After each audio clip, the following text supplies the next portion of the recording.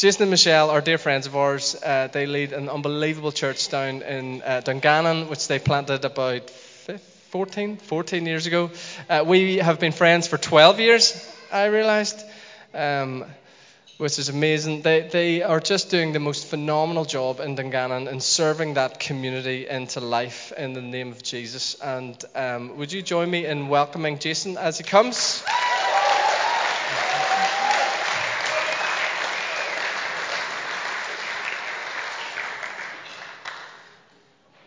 I was going to jump up, but I thought against it. There's a stand for you here if you want it. Okay. Let's pray for Jason, and then I'll get out of his way. Father, thank you so much for your son, your servant, and your friend. Mm-hmm. And I pray that you would speak to us through him tonight. Mm-hmm. In the strong name of Jesus, we pray. Amen. Amen. As Andy says, we've been friends for 12 years. Andy was 14 when we met him in New York. It's like, do you have like a wee table or something? No? Oh, here we go. Brilliant. I've had a busy day. You love the confidence people have in Dungannon. I was saying to Stu on the way in. Is it Stu or Stew?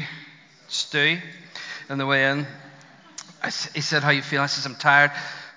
Spoke this morning in church, went home, watched the first half of the Liverpool game, no spoilers if you've taped it, and then went and watched the Ulster Orchestra, and then came home and watched the second half of the Tyrone match. And Stu's question and all of that was, where did you see the Ulster Orchestra? I drove to Belfast.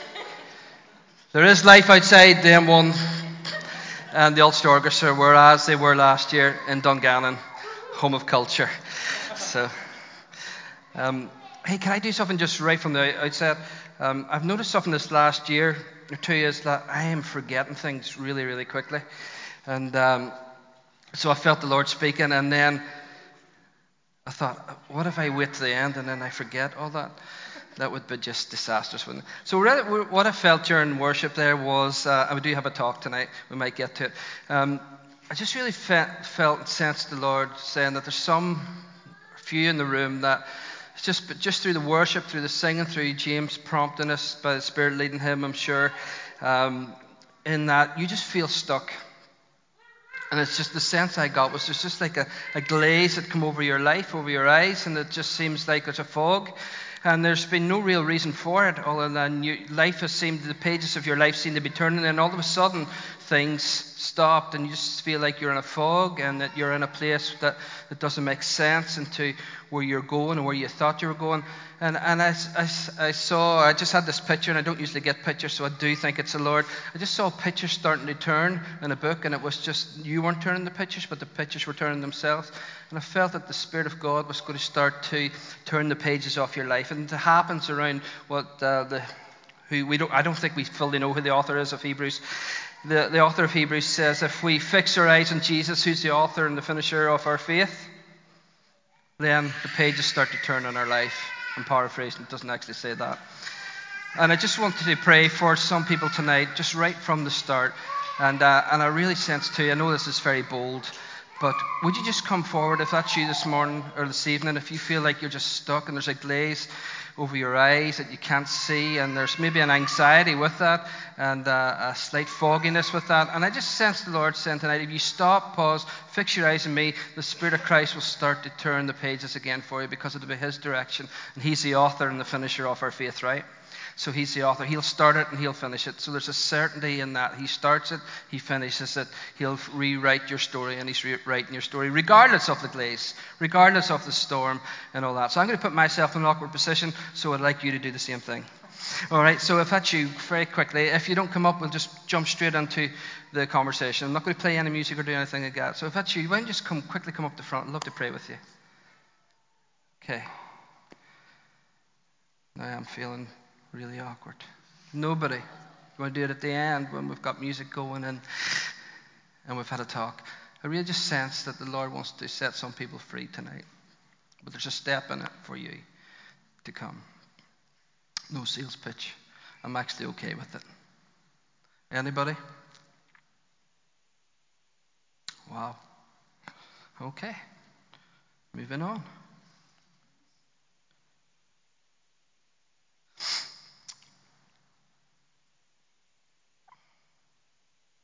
Did I just create an awkward moment in the room?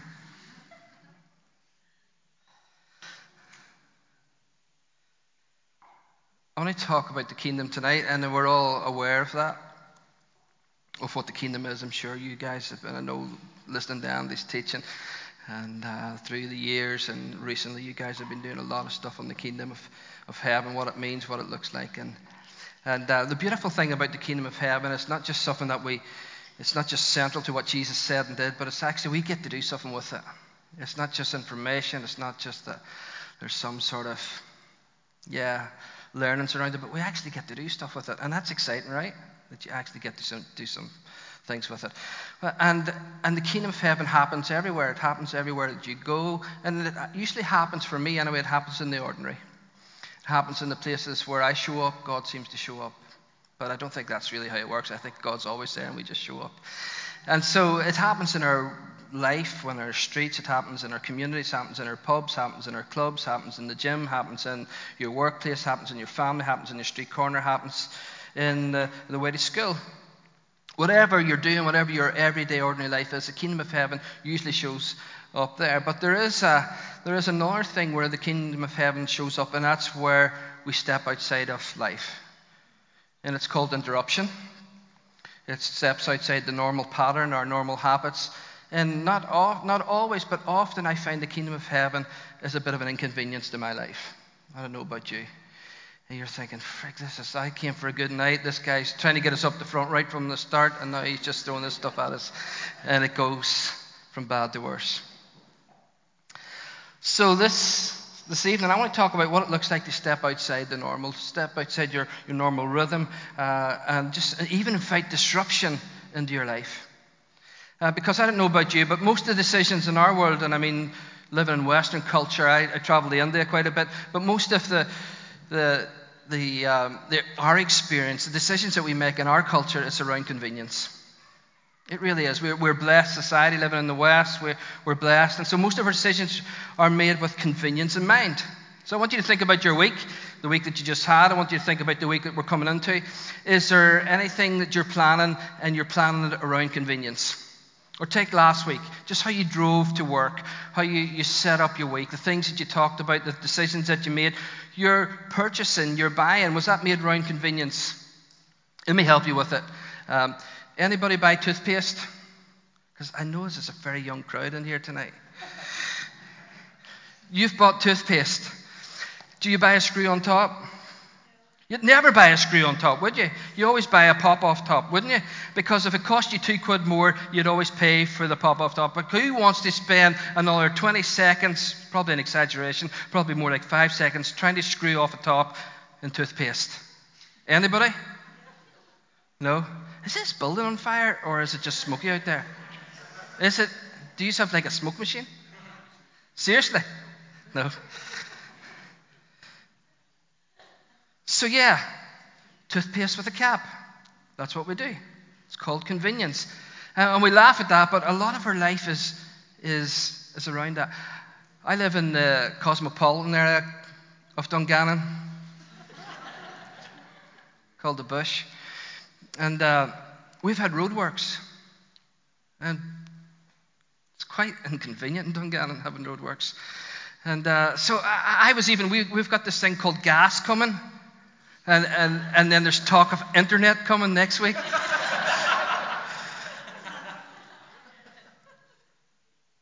But to drive to the office was such an inconvenience. And so I would wake up in the morning, not really stressed, but just thinking, how am I going to get like a mile or mile and a half?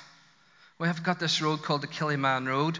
Probably anywhere else in the world they would call it 3 a.m., but we call it a car park at 8 o'clock in Dungannon. Does that make sense? Okay, then we'll just keep moving on. Does any of this make sense? Thank you. That's why we're friends. So how do our values line up with Jesus and his kingdom? That's what I'm saying. How do they line up? If you turn the pages of scriptures, and I have quite a lot, If you turn the pages of Scripture to encourage you to do convenient or to stay safe, and you can leave right now if you want to, they're hard to come by. They're really hard to come by. And just even look at the one that we love and the one that we follow. Inconvenience was part of his life. Comfortable living and safe was never who he was. If we follow the one who we sing about, and we've sang about him tonight, if we really think about it, we got to reorientate our lives at times to bring the kingdom of heaven to others. And here's my hope tonight. My hope is that you're passionate, that you've got some measure of love and heart for people that don't yet know the kingdom, that haven't experienced the kingdom of heaven, who haven't seen that there is an opportunity to receive peace in an anxious world. Where there's people in your workplace or your friends or your environments, wherever you go, whatever you do, in every sphere of life, that there is a reality called the kingdom of heaven, and that you've experienced that, but you have this deep, deep, deep sense and passion for others to experience that too. Right? Cool. Dungannon very charismatic. Our guys used to shout back at me and go wild, and they even bring out wee hankies and wave them and stuff like that there. We have an organ player who usually plays when I'm talking, but I should have probably set that up with you before I came, but never got the chance to do that. Here's the other thing that I've discovered about Northern Ireland, and I'm probably the worst at it, because we use this phrase, at least I've used this phrase all the time, especially after a gathering where Jesus is just in the room, and you want to give people an opportunity to experience the kingdom. We talk about inviting Jesus into your life. Have you done that? And just hear me straight. It's a good thing. I'm all for that, and I do that. But sometimes it's badly interpreted. Sometimes it's interpreted that we invite Jesus into our heart, that we invite Jesus into our life. Does that make sense? Like, Jesus, you come into my life. Here's what I'm doing. Here's where I'm going. Come into my heart. It's small. Come into my life. It's small. Come and walk with me, Jesus, and you'll see how I do it. I'm exaggerating slightly, but am I? I don't know. Sometimes we've sold Jesus a bit like we've asked him into our heart and in their life. And actually, the story of the gospel is that when we get Jesus to come aboard and to actually come into our hearts, we actually fall forward into his life. That we become part of his life. That he doesn't follow our life anymore, but we follow his life. And that's what it means to have an inconvenient life. That all of a sudden you've fallen forward into the grace and the mercy of Jesus Christ. All of a sudden you're now encountering his life. You're now following his ways, and you're being with him, and you're being like him, and then you start to do the things that he does. That's what it means to be a truly devoted follower of Jesus Christ. And here's the lesson tonight. And this is, if you probably, forget about all the corny jokes and all that there sort of stuff. There's a lot of pressure on you when somebody says you're funny, isn't it? There was a girl from Sweden this morning. It's her first time in a church, and I just wanted to gauge her where she'd been in a spiritual journey after my talk, or as we say, conversation. And it's funny we talk about the word conversation, but I'm the only one that ever talks, right? Or the preacher's the only guy that ever talks, and they call it a conversation. It's not really a conversation because we're the only ones talking. And so I said to her, so first time in church from Sweden, how was it? And she says, you were very funny. And I said, yeah, but how was it? And she says, you were very funny, and she walked away. Here's the lesson. It's never okay, or it's never safe to think, God would never ask that of me. And that is what we got to discover in our lives. That's interruption. That's the reorientating our lives around the Jesus way. Or to say, certainly, and I've done it, like, we're nuts, aren't we? Sometimes Christians are crazy. We say stuff like, and we're certainly God wouldn't ask that of you. Like, are you kidding? Of course he would. He's God. He can ask whatever he wants of you. But here's the baseline. He's a good follower, right? He's totally true. And here's what I've discovered in my life. Most of the stuff that I've thought were certainties, and I've tried to do it my way when I've asked Jesus to come into my life, it usually screws life up, and it usually disintegrates the good parts of my life. But when I follow Jesus in his life, I end up it's a way better trade-off.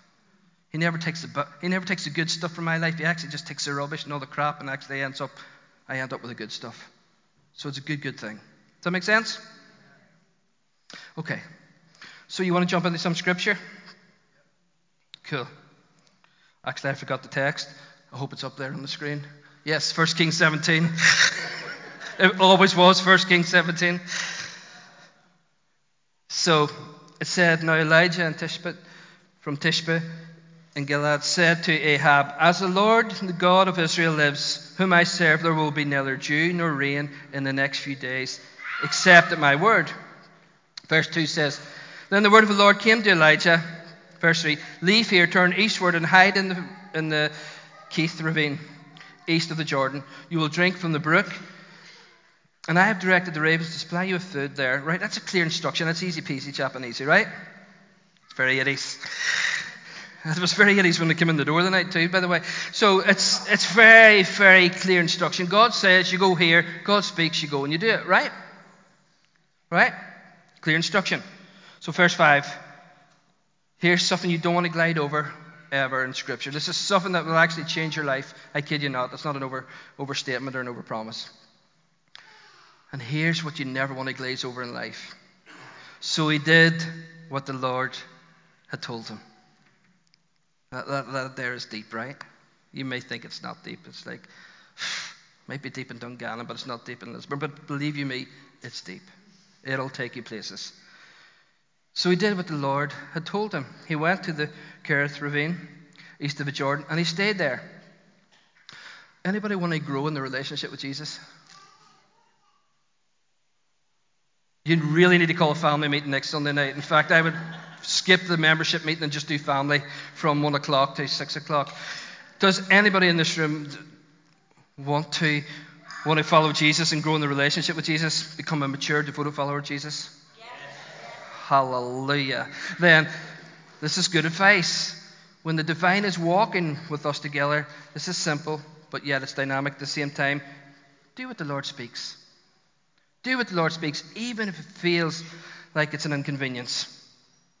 Even if it feels like an inconvenience. I don't know, we all have our own wee methods in church world where it gets kind of funky how we measure discipleship. But I think one of the purest and truest forms of how you measure your maturity in Jesus Christ is how long it takes you from the moment Jesus speaks from the time it takes you to obey. So the shorter that gets, the more mature you get, right? So that's just a great way to measure your maturity in Jesus and where you are in the spiritual journey with Him. Just measure that all the time. How long does it... sometimes it takes me forever because I'm just slow sometimes at it. But if you want to get really, really close with Jesus, if you want to become a mature follower of Jesus Christ, and you want to do it, if there was a fast track that you could get on, then I would say this is a fast track. See when He speaks, say yes, and do it quickly. And the quicker you do it, the more mature you get as a follower of Jesus Christ. It's not how much you know, it's not how long you follow Jesus or anything like that. It's how willing you're and how quickly you're going to say yes to Him. And sometimes that feels like an inconvenience. So that's how we measure our faith at times. And Jesus once said, here's how people will know, right? So we can measure.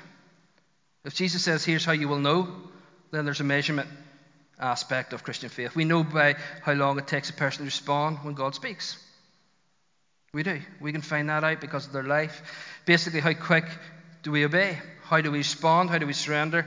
What's our yes? What's our yes to His future, His preferred future for our lives? How long does it take to do that? Okay, verse 6. The ravens brought him bread and meat in the morning, and bread and meat in the evening, and he drank from the brook. So he did it. And he did it. Do you get it? Because he said he was going to do it anyway, so he did it. He responded. He did the right thing. He went to the place, and God did it. God shows up. Isn't it crazy? It's like, if it was just that simple all the time, we're thinking, right? Do you remember Absolutely Fabulous?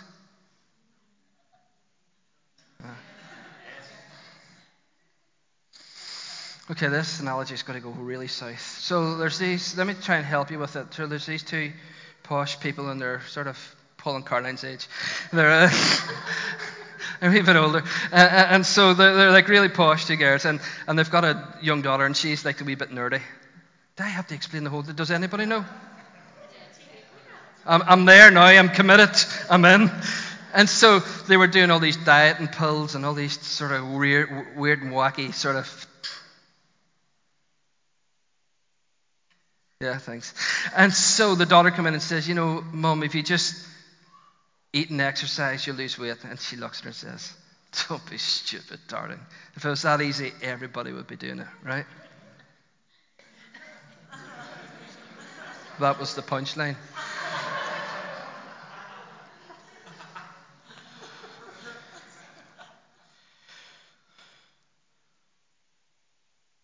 Here's something I want you to do, and I'll do this.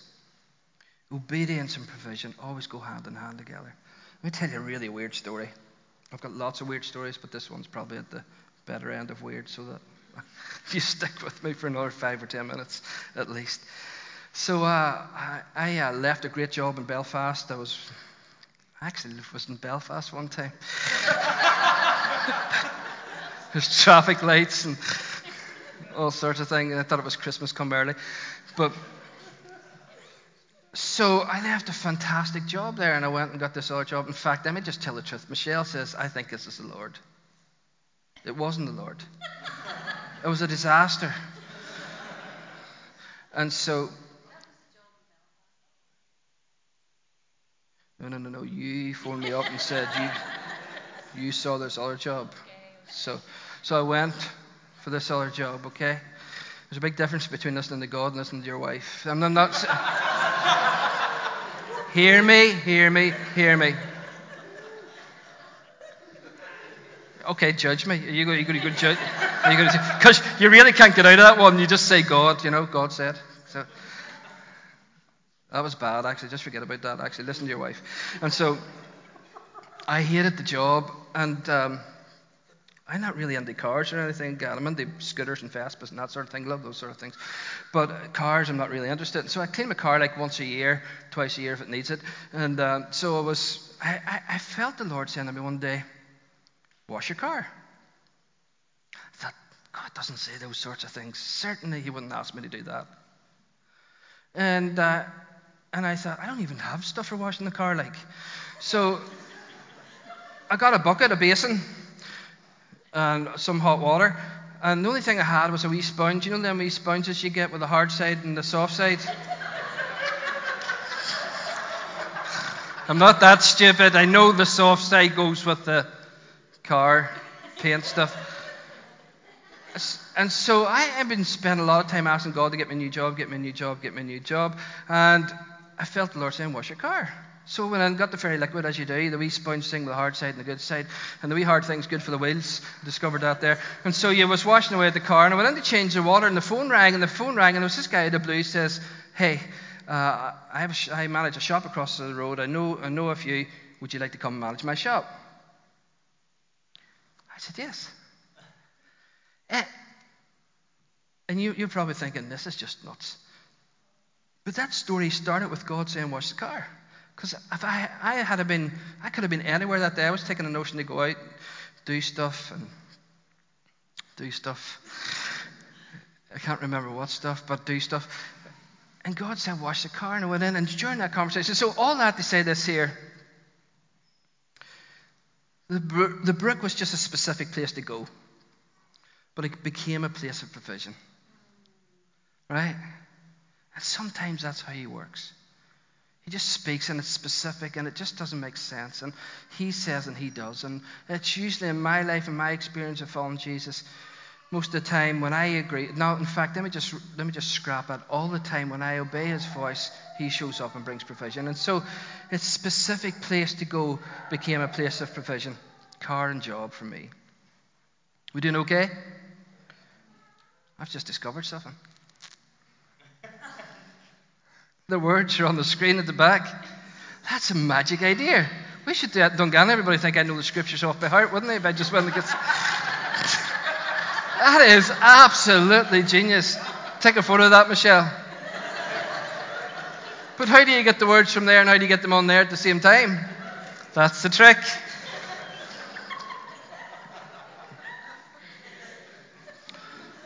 Verse 7 and 8. Sometime later the brook dried up because there was no rain in it. There's no rain in the land. Then the word of the Lord came to him. Let me just say this. This just gets, because I know we can sound really spiritual, and the car story sounded really spiritual, but sometimes Life's just natural. There's nothing weird about this. It's just natural. When, you know what? When it doesn't rain.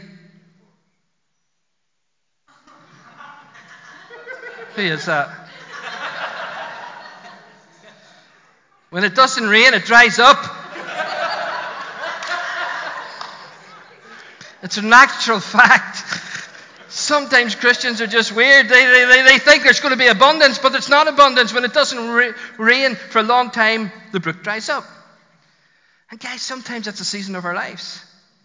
Sometimes it's a season of our lives, it's not God punishing us.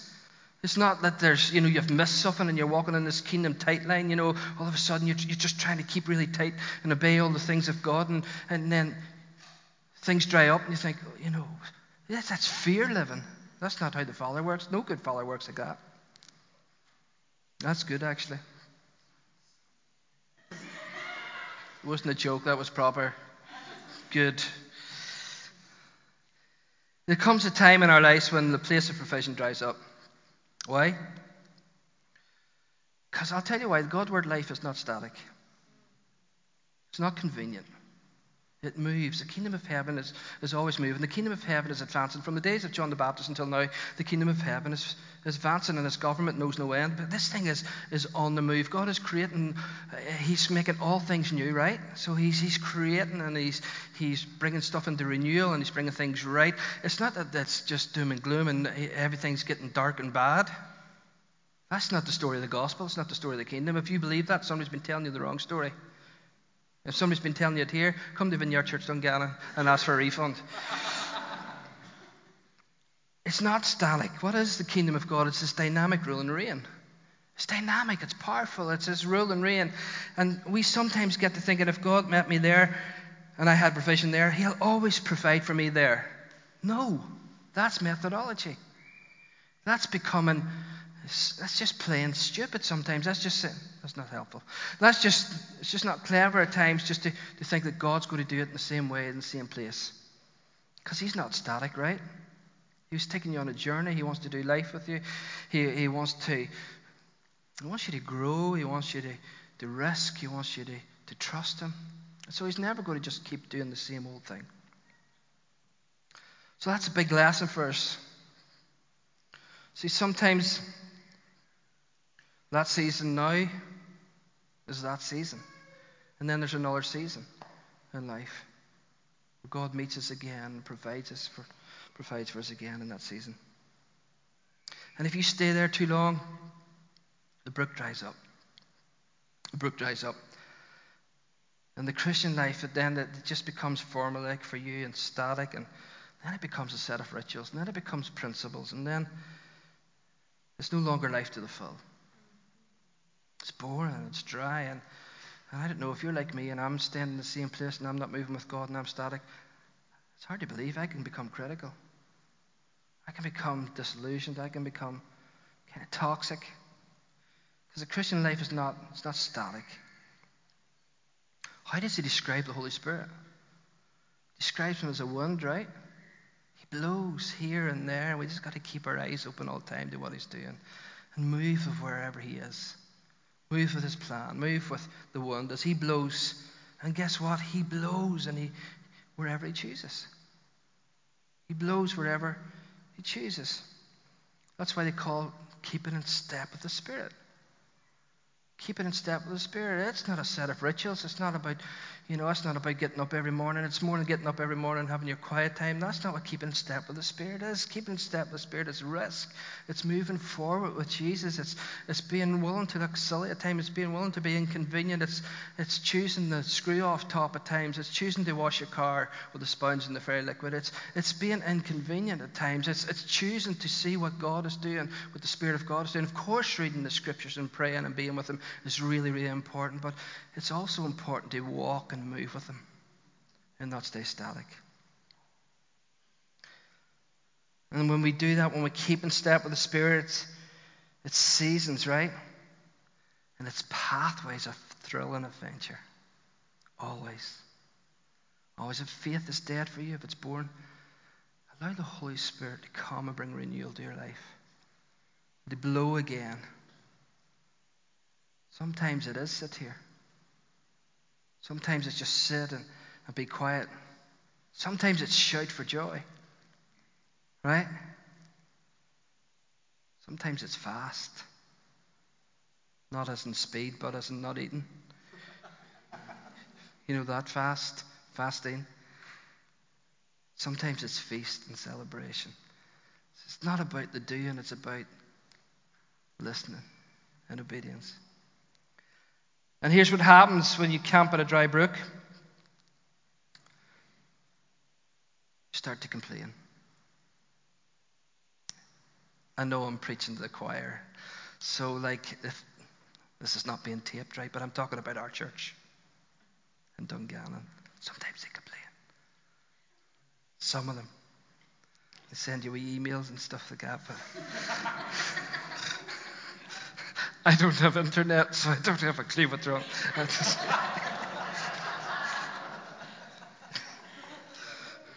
Sometimes they say it's the church's fault. Yeah.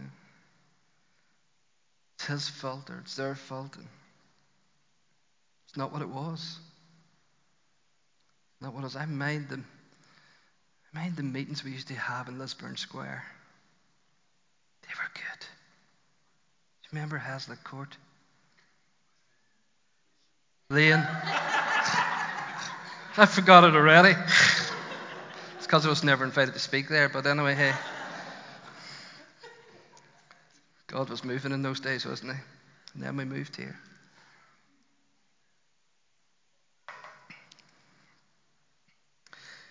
And then it's I'm not being fed. Which leads to I'm not serving anymore. There's always a pattern in this, isn't there? Did I sound grumpy? No. This is always the way it worked. It's just a better way. It's just always used to work this way. I don't know if there is a better way, and then we just start to complain. Don't go there. Verse 9, here's what the Lord wants to say to some of us this evening. Please do not take this literally, or it's going to be really awkward. Go at once to Zarephath, the region of Sidon, and stay there. If the Lord's speaking that over your life, then go for it. I have directed a widow there to supply you with food. So what I'm saying is, this is Lebanon. I'm not saying specifically that anybody here tonight needs to go to Lebanon. But what I really sense is maybe the Lord saying, I've got new orders. New conversation with you. New provision. Can he do that? Of course he can. Of course he can. There's a new season, a new place, new direction, new promises, new provision. Because those things all go together. Always. Let me hurry up here.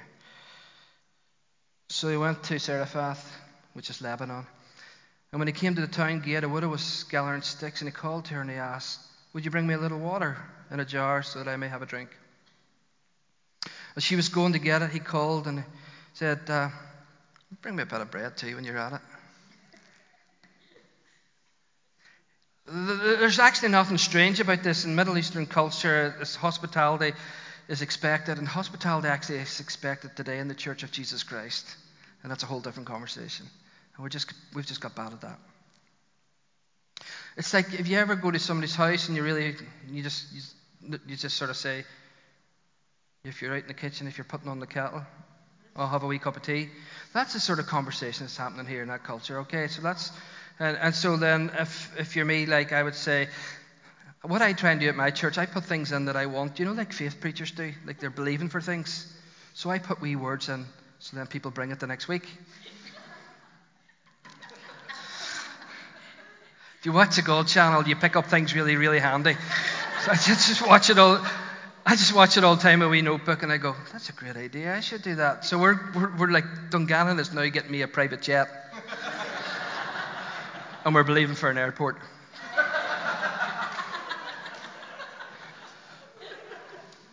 So what I would say in that case is, would you bring me a wee bit of Jamaican cake too with butter? Does that translate? Brilliant. Now we're at the really, really God part. You'll be glad to know. She says this here. this part of Scripture disturbed me for years. As surely as the Lord your God lives, she replied, I don't have any bread, only a handful of flour in a jar and a little olive oil in a jug, and I'm gathering a few sticks to take home, listen to this, and make a meal for myself and my son, that I might eat it and die. How sad is that? And so now it's just got really awkward for me as I read Scripture. This is one of the parts of Scripture I just doesn't really fit my lifestyle. Just don't know if I like it. It's not that comfortable for me, so let's just move on to the next page. But it all works out well. We're going to find that out. So this is no longer, hey, if you get in the kitchen, make me a cup of tea and a wee bit of Jamaica cake. This is really awkward. This is a poor widow, hungry and thirsty. And along comes the man of God, the prophet of God. Right? He says, don't be afraid. Go home and do as you've said.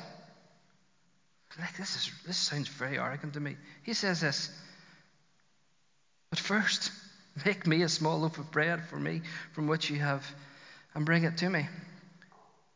And then make something for yourself and your son while you're at it. Okay, go ahead. But first get me bread and a drink.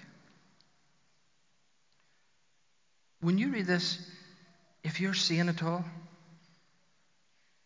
if you've got any conscience or any level of compassion, you've got to be asking the question, really, God? Really? Are you for real? I mean, I don't know about you, but as I read Scripture, it tells me to look after the orphan and the widow, because this is what true religion really is. And yet here's the man of God, in a time of famine, in a time of need and drought, when this woman has got nothing left, not even hope. She's out of hope. She's all out of hope. And she's sinking and dying. That's her future. And here's the other awkward part. You see, I've been taught to read Scripture this way. Every time I read Scripture, I want to say, me too, God. Because it's active and living. God inspired, God breathed. So it's not just we want to read Scripture for the sake of it. We want to see the sound of Scripture lived out in our streets and our communities and your own personal life and everybody else's life. So every time you read Scripture, you've got to say, me too. But in this part of Scripture, there's a huge tension for me. At least there was. Would you agree? It's really got heavy in here, hasn't it?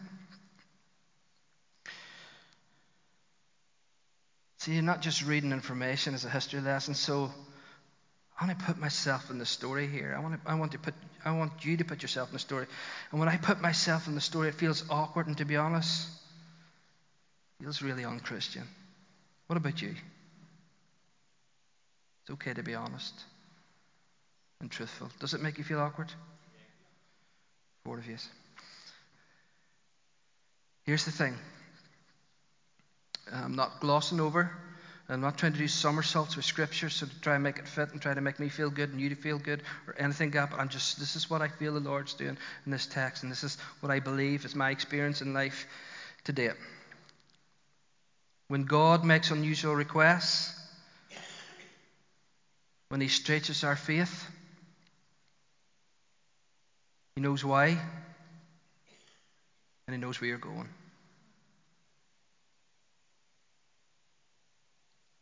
See, when I was replaying that, I heard a so I'll just say it again. When God makes unusual requests, when He stretches our faith, He knows why, and He knows where you're going. It wasn't really worth repeating.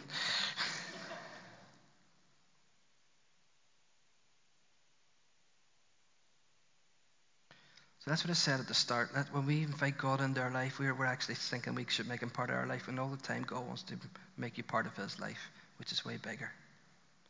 And the story that God has for you is way bigger than the story and the narrative you have for yourself, because He's the author of your salvation. He's a page turner of your life.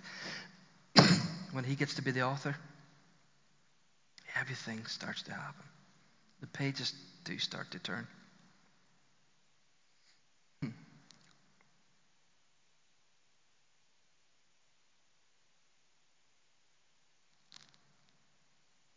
Genesis 1:26. Stay with me. Godhead had a conversation about creation of humankind, and it was a royal reflection. They just wanted to reflect who they were. And so they had this conversation together, and they said, God said, or Elohim said, because it was plural, he said, let us make man in our image according to our own likeness. When we surrender our yes, he fills us with his Spirit. It comes into our lives, but then something happens. We're actually inscribed into his story, into his likeness, into what he wants to reflect, what he wants to mirror in the earth. Do you get that? Please get that, because it'll change. Everything changes when you view the scriptures through that, when that becomes your lens through obedience and life and just doing life with Jesus. When we start to actually believe that God wants to reflect himself, his character that is totally good and totally wholesome and totally better for society. It's better for your school. It's better for your politics. It's better for your industry. It's better for everything that we're connected with. It's better for every sphere of society. When we actually get to grips that we want to reflect Jesus, when we want to reflect the Godhead, it's always a good thing, never a bad thing for society. And that's why the prophet could say that. That's why God had put those words in his heart, because the story turns out different. We're coming in the land. Verse 14. Elijah says, let's just back up. Don't be afraid, bring it to me first. Is it really God? Would he say that? Surely not. And verse 14. For this is what the Lord, the God of Israel, says: the jar of flour will not be used up, and the jug of oil will not run dry until the day the Lord sends the rain on the land. It's a bit like Matthew 9:33. Seek first the kingdom of heaven, and all these things will be added to you. It's just a reflection of that. If we seek first the kingdom of heaven, we put his work first, then God does all these other things so well when we put the kingdom first. Verse 15. We're nearly done. Are we okay? Yeah. Still awake? Yeah. Wow. Verse 15. She went away and she did as Elijah had told her. So there was food every day for Elijah and for the woman and her family. For the jar of flour was not used up, and the jug of oil did not run dry, in keeping with the word of the Lord spoken by Elijah. I love that. Why did he ask this? Because he was going to do this. Why does he ask this? Because he's going to do this. Why does he ask this in your life? Because he's going to do this. What is this? I don't know what it is for you. Why would God ask such a thing? God is going to do this. Let's be the people that are willing to be inconvenienced. Right? Because we get to put the love of the Father on display. And we see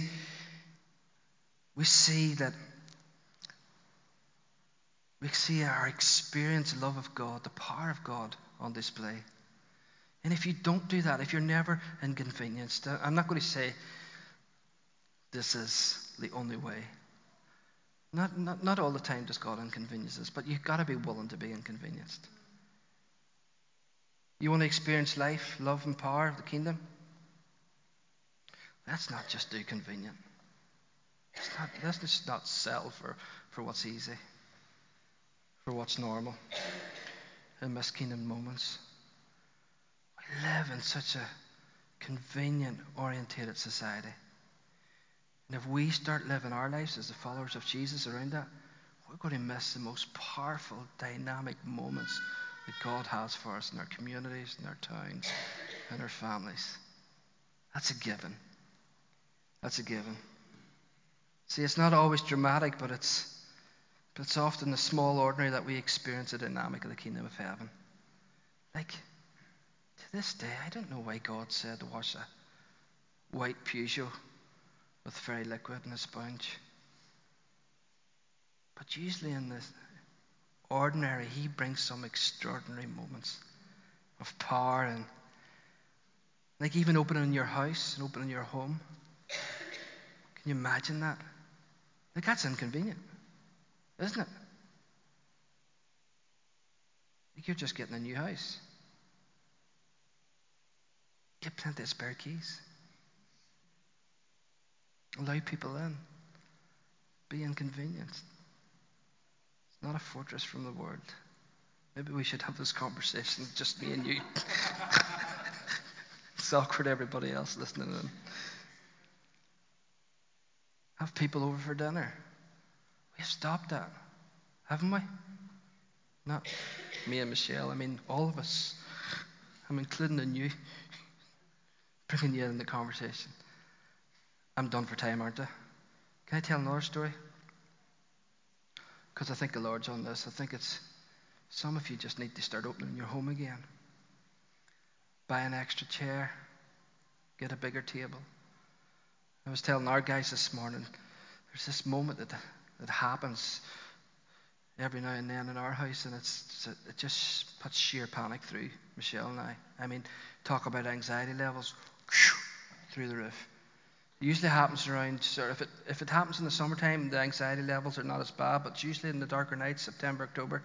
I'll explain just very briefly what that is. Put this away, because I am easily distracted. I would just go into a whole new talk, because there's loads of talks, and these things are great. And so, what usually happens, or what can happen in those dark nights, is that you close the windows, and well, you don't close the windows, you actually close the curtains. And you light the Joe Malone candle. We don't actually have one, but I'm believing for one of those too. I'm just joking. No, I'm not really. And so you put on Danish jazz. And you relax. You read a book. Or you watch EastEnders. Whatever your thing is, we read a book. But I'm sure you Lisburn people watch EastEnders in Coronation Street. And then every now and then, puts a fear of God on you. There's a knock at the door. It's like 8 o'clock at night. Michelle looks at me and I look at her, and she says to me, "Who is it?" Because she's so, like, she would just back me to hilt. She knows I'm a prophet, right? So she thinks I hear from God and everything, like, who's at the door?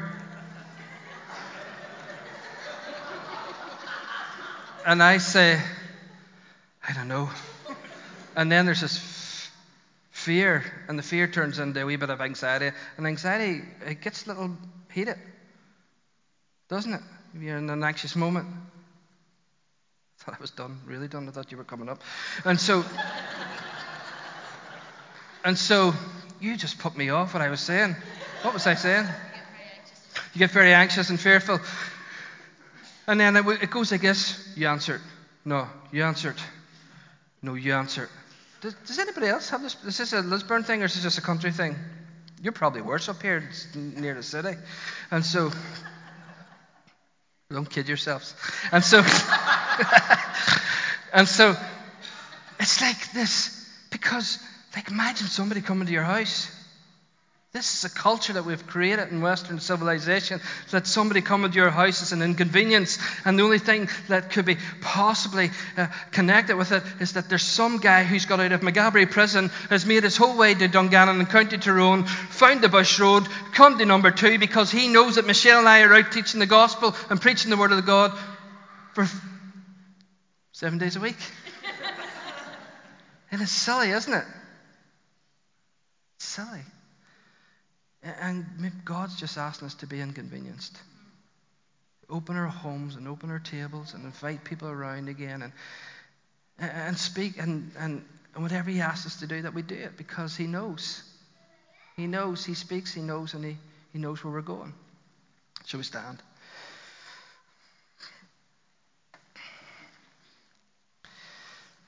Guys, in all seriousness, I hope that is helpful. And let's just invite the Holy Spirit to come. Holy Spirit, would you come? Come in your presence, come in your power. You're so good, you're so kind. And would you just come and you're the best host, you're the best guest in this place. Just come right now, Holy Spirit. Have your way. You're our friend. We love you dearly. And we need you in this room. More than anything, we need you in this room. We want you in this room. So come in your presence. Come in your power. Come, Holy Spirit. Come, Holy Spirit.